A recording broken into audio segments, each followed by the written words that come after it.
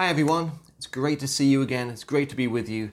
My name's Dave. Welcome again to our home. It's great to bring the Word of God to you. It's going to encourage you and build you up. And we're going to read some scriptures. In fact, let's turn to the first one straight away. Let's dive straight in, please. So if you've got your Bible with you, would you turn to the book of John, chapter 16? And the context of this is Jesus has just been telling his disciples all about the work that the Holy Spirit would do. And then he's very honest to tell them that, look, disciples, there's a time coming where you're going to feel sorrow, but that sorrow will not last. It will turn to joy. And then at the end of the chapter, right down at the end in verse 33, Jesus says this to them. He says, "Now I've told you all these things so that in me you'll have peace. In this world you will have trouble, but fear not, for I have overcome the world." Friends, that is great news. Jesus has overcome the world, and 1 John tells us that greater is he who is in us than he who is in the world. And yet we're facing a hard time. Jesus never sugar-coated life. He never told us that walking with him would mean no problems whatsoever. He was very honest to say, look, you will face trouble, but we have to read the whole verse. A lot of Christians only focus on, well, Jesus said we're going to have trouble. Trouble's what I got. That wasn't the point he was making. The point was this: I tell you these things so that you might have peace. You'll have trouble, but fear not. I have overcome the world. And in the last couple of weeks, as Zoe and I have been talking to many of you on the phone, and lots of the leaders in the church have been phoning around, and we've been talking with one another, it's becoming increasingly aware that many people are finding life hard. The pinch is getting even stronger. When is this going to end? Into week 10 or week 11? I've not seen my children. I've not seen my grandchildren. They're talking about schools reopening. Will my children be safe? Will the workplace be safe? When is this going to end? It can feel like a hard time, but in this time, we must remind ourselves of the things that Jesus said. Fear not, for I have overcome the world. It's like I read to you last week from the book of Lamentations, chapter 3. The writer of that book says this: "These are the things I call to mind, and therefore I have hope." Even in the words of the messages which have been coming to you from All Nations Church. Last week, James spoke to encourage us. Let's not throw away our confidence. Let's not quit. Let's keep running and keep trusting the Lord. The week before that, Kerry spoke to us about how Jesus told his disciples, friends, let's go to the other side. And in Jesus' mind, the destination was always set. They were always going to make it. Friends, we're going to make it because Jesus has said, let's go to the other side. Fear not, for I have overcome the world, said Jesus. I was talking to someone in the last week, and they were feeling really quite down. They said, am I supposed to feel like this? I thought as a Christian, Dave, I was supposed to feel on the greatest heights. I said, well, do you really feel that God has abandoned you? Because his word says that never will I leave you, never will I forsake you. Isaiah 43 verse 2 says, as you pass through the waters, I will be with you. And we spoke and we encouraged one another from the scriptures, and we both left with our heads lifted. And I was reminded of something that our friend and fellow elder of mine, T, would say to us. He said to me on many occasions, no matter what we're going through, let's not miss the opportunity to hear what the Holy Spirit wants to say and what he wants to teach us. Friends, God is with us in this situation. He's not just a God who's with us in the good times. That's actually a mistake that the enemies of God made in the past. And I'd like to take you to that scripture as we begin to look at this. This is not a message of doom and gloom, but I'm going to tell you all these things so that in Christ you may have peace. In this world, you may face trouble, but friends, fear not. Jesus Christ has overcome the world. So let's turn please to 1 Kings chapter 20. The context here is the people of God, Israel, are under attack. Ben-Hadad, the king of Syria, he has mustered together all his allies, about 30 other kings with all of their armies, with all their chariots and all their horses, hundreds of thousands of men. And they come out against Israel. They pick a fight with the people of God. And Israel only has about 7,000 men. And they declare war on the people of God. Now, there's already been a battle. And the king of Syria gets beaten by the people of Israel on the high ground. So they decide, well, let's have another go. But this time, we'll take them on in the valley. And we're going to jump into the story here at 1 Kings chapter 20, verse 26. So it says this: In the spring, Ben-Hadad mustered the Syrians and went up to Aphek to fight against Israel. And the people of Israel were mustered and were provisioned and went out against them. The people of God encamped before them, looking like two little flocks of goats, but the Syrian army filled the countryside. But a prophet of God came near and said to the king of Israel, Thus says the Lord, the enemy has said, Their God is but a God of the mountains, but he is not a God of the valleys. Therefore, says the Lord, I will give this enemy and all its armies into your hand, and you will know that I am the Lord. And so they encamped opposite one another for 7 days, and on the 7th day the battle began. And the people of Israel struck down of the Syrian army 100,000 foot soldiers in 1 day. The enemy said, God's only with them in the high places. God is not a God of the valley. Let's take them on down there. Friends, what they said was partially true. God is a God of the mountains. And that's what the enemies thought. In fact, the enemies thought that the God of Israel was some sort of a God of a locality or a territory. Maybe their minds went back to the account of Mount Carmel, how the prophet Elijah called down fire from heaven on the mountain. But we know, Psalm 24 tells us that the earth is the Lord's and everything in it, and all the people who dwell in it. Is God the God of the mountains? Absolutely. But friends, God is just as much God of the valley. And you might feel that that's where you are. You're in a valley right now. You're in a hard time. Friends, I tell you these things so that in Christ you may have peace. Fear not. God is with you. God is the God of the mountains and the valleys. There's a scripture in Deuteronomy 11 that says both the mountains and the valley drink the same rain from heaven. Now, valleys in scripture get a bad reputation. If I was to ask you a question, if we were together, can you think of any scriptures to do with valleys? You would give me scriptures that would pretty much set the tone of doom and gloom, low points and suffering. If I was to ask you, you might say, well, there's Psalm 23. There's a valley in that psalm, isn't there? Yes, there is. That's the valley of the shadow of death. Can you think of any other scriptures? Someone might say, well, in Joshua, there's a valley of Achor. That's right. Do you know what the valley of Achor means? Yes, it's the valley of trouble and suffering. That's right. Shadow of death, trouble and suffering. Are there any others? Someone might say Psalm 84, there's the valley of Baca. That's correct. There is a valley called the valley of Baca. Do you know what that means?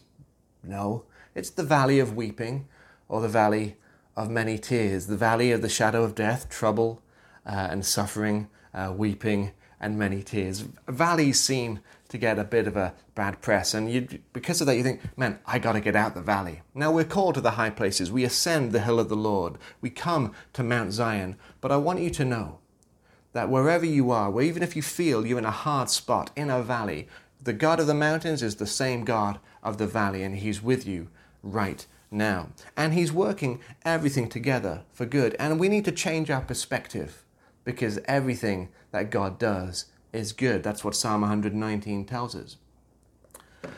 God does extraordinary things in valleys, even if we just take the 3 examples that we've just looked at. First of all, Psalm 23, it's as I walk through the valley of the shadow of death, I'll fear no evil because you're with me. Again, we got to read the whole verse. The valley of Achor, this valley of trouble, although that's what it's called in Joshua, I think, chapter 7, as it goes on, God transforms this valley, this valley of trouble into a door of hope and a place of rest. And Psalm 84, the valley of weeping, the valley of Baca, we'll come on to in just a little while. God never intended the people of God to stay in the valley, but to keep passing through, as I walk through the valley of the shadow of death. But God wants to use everything to help us, to change us. And even in this time, if you're feeling in a hard time, God is with you. But God has something to show you even in this hard time. If you feel you're in a valley time, know this. God wants to do extraordinary things. Because when we look at other scriptures that speak of valleys, God does amazing things. In Numbers 13, when the spies are sent by Moses to have a look at the promised land and to bring back some report and proof of just how good this land is, they bring back with them huge clusters of grapes, of pomegranates and figs, and they have to carry them on poles between them. Where did they find this fruit? They found it in the valley. In 1 Samuel 17, we know the story of how David, the young man, took on Goliath and defeated him and chopped off his head. Where did that happen? It happened in a valley. It was in a valley that Joshua and his army are fighting the enemy, and they're winning the battle, but the daylight is fading. So Joshua cries out, "Lord, help us," and God stops the sun in the sky because the valley was the place of total victory for Joshua and his army. In Joel chapter 3, the prophet says, he describes the valley as being a place of decision of multitudes and multitudes. There are people, even in the valley, who are looking for God. And one of my favorite scriptures about valleys is in Psalm 104. And the psalmist talks to God and acknowledges him that God is the one that makes fresh springs to break forth in the valleys. God does extraordinary things in the valley. They're not the final destination. We're going through to the other side. But even for my life, and I'm sure for your life, you can think of other times where you've faced a valley situation, but you've seen the hand of God bring you through. Friends, I tell you these things so that in Christ you'll have peace. Fear not. God, Jesus, has overcome the world. Valleys are incredibly fruitful and fertile places, and God wants to, even in this time, produce in you and I something of life and fruitfulness. This time, this valley of lockdown, if I can call it that, hasn't taken God by surprise. In it, God is with us, and he's going to use it for his glory. Let's have a look at that valley of weeping that we referenced earlier in Psalm 84. If you'll turn there with me, please.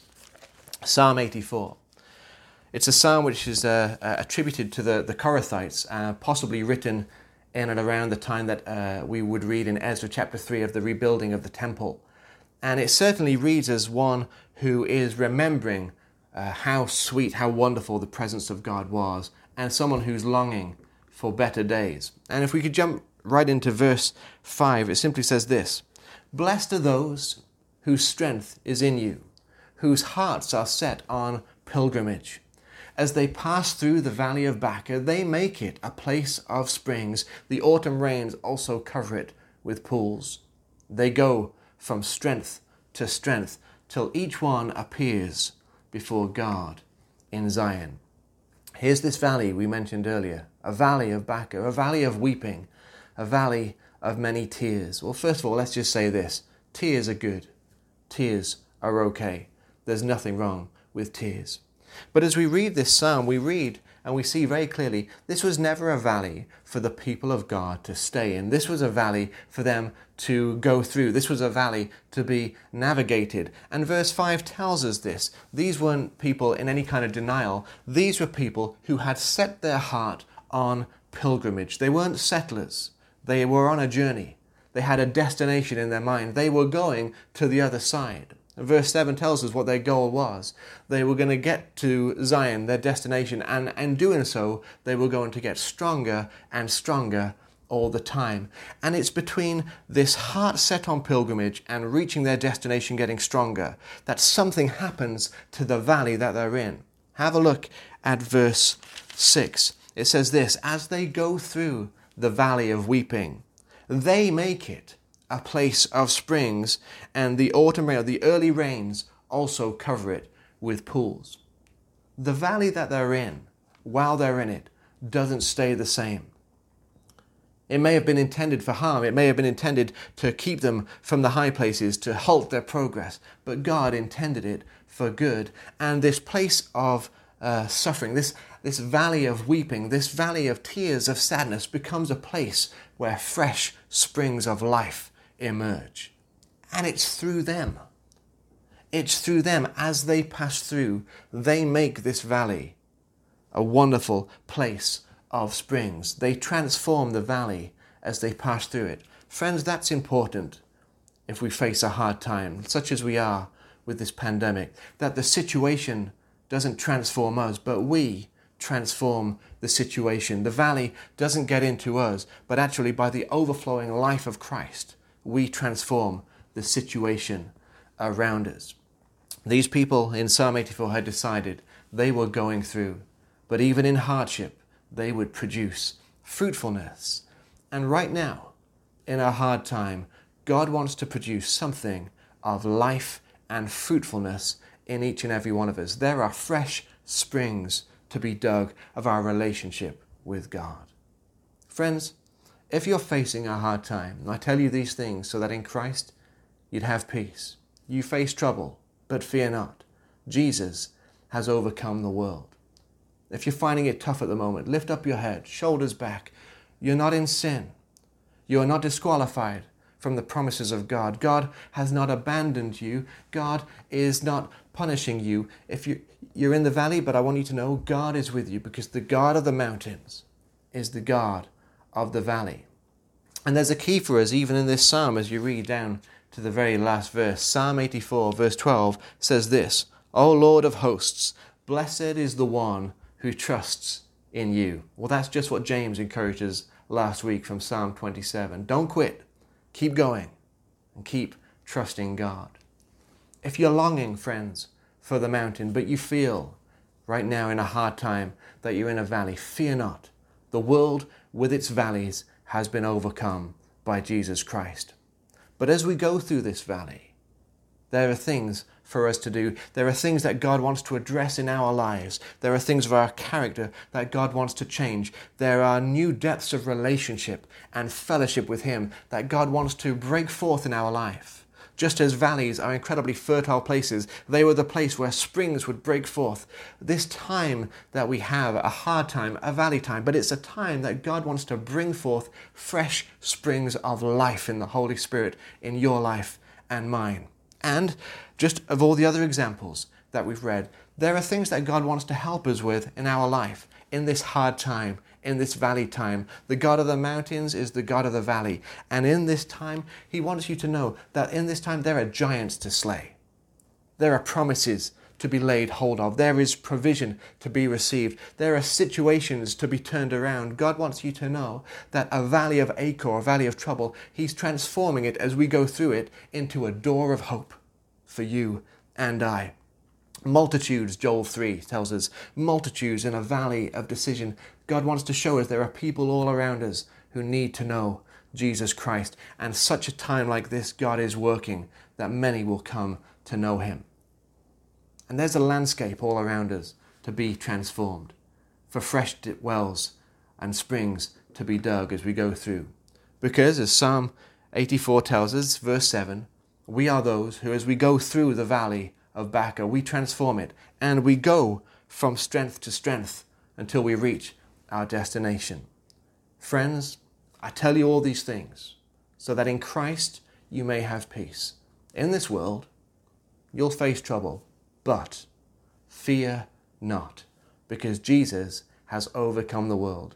Hebrews 13, I think it is, tells us He will never leave us nor forsake us. Isaiah 43 verse 2, even as you pass through, and the emphasis is on passing through, He will be with you. I tell you these things so that you'll have peace. In this world, troubles will come, but this trouble will pass. But fear not, for Jesus is with us. He's overcome the world. We're coming through this valley. We're going to make it to the other side. And together, the Church of Jesus Christ will be all the stronger for it.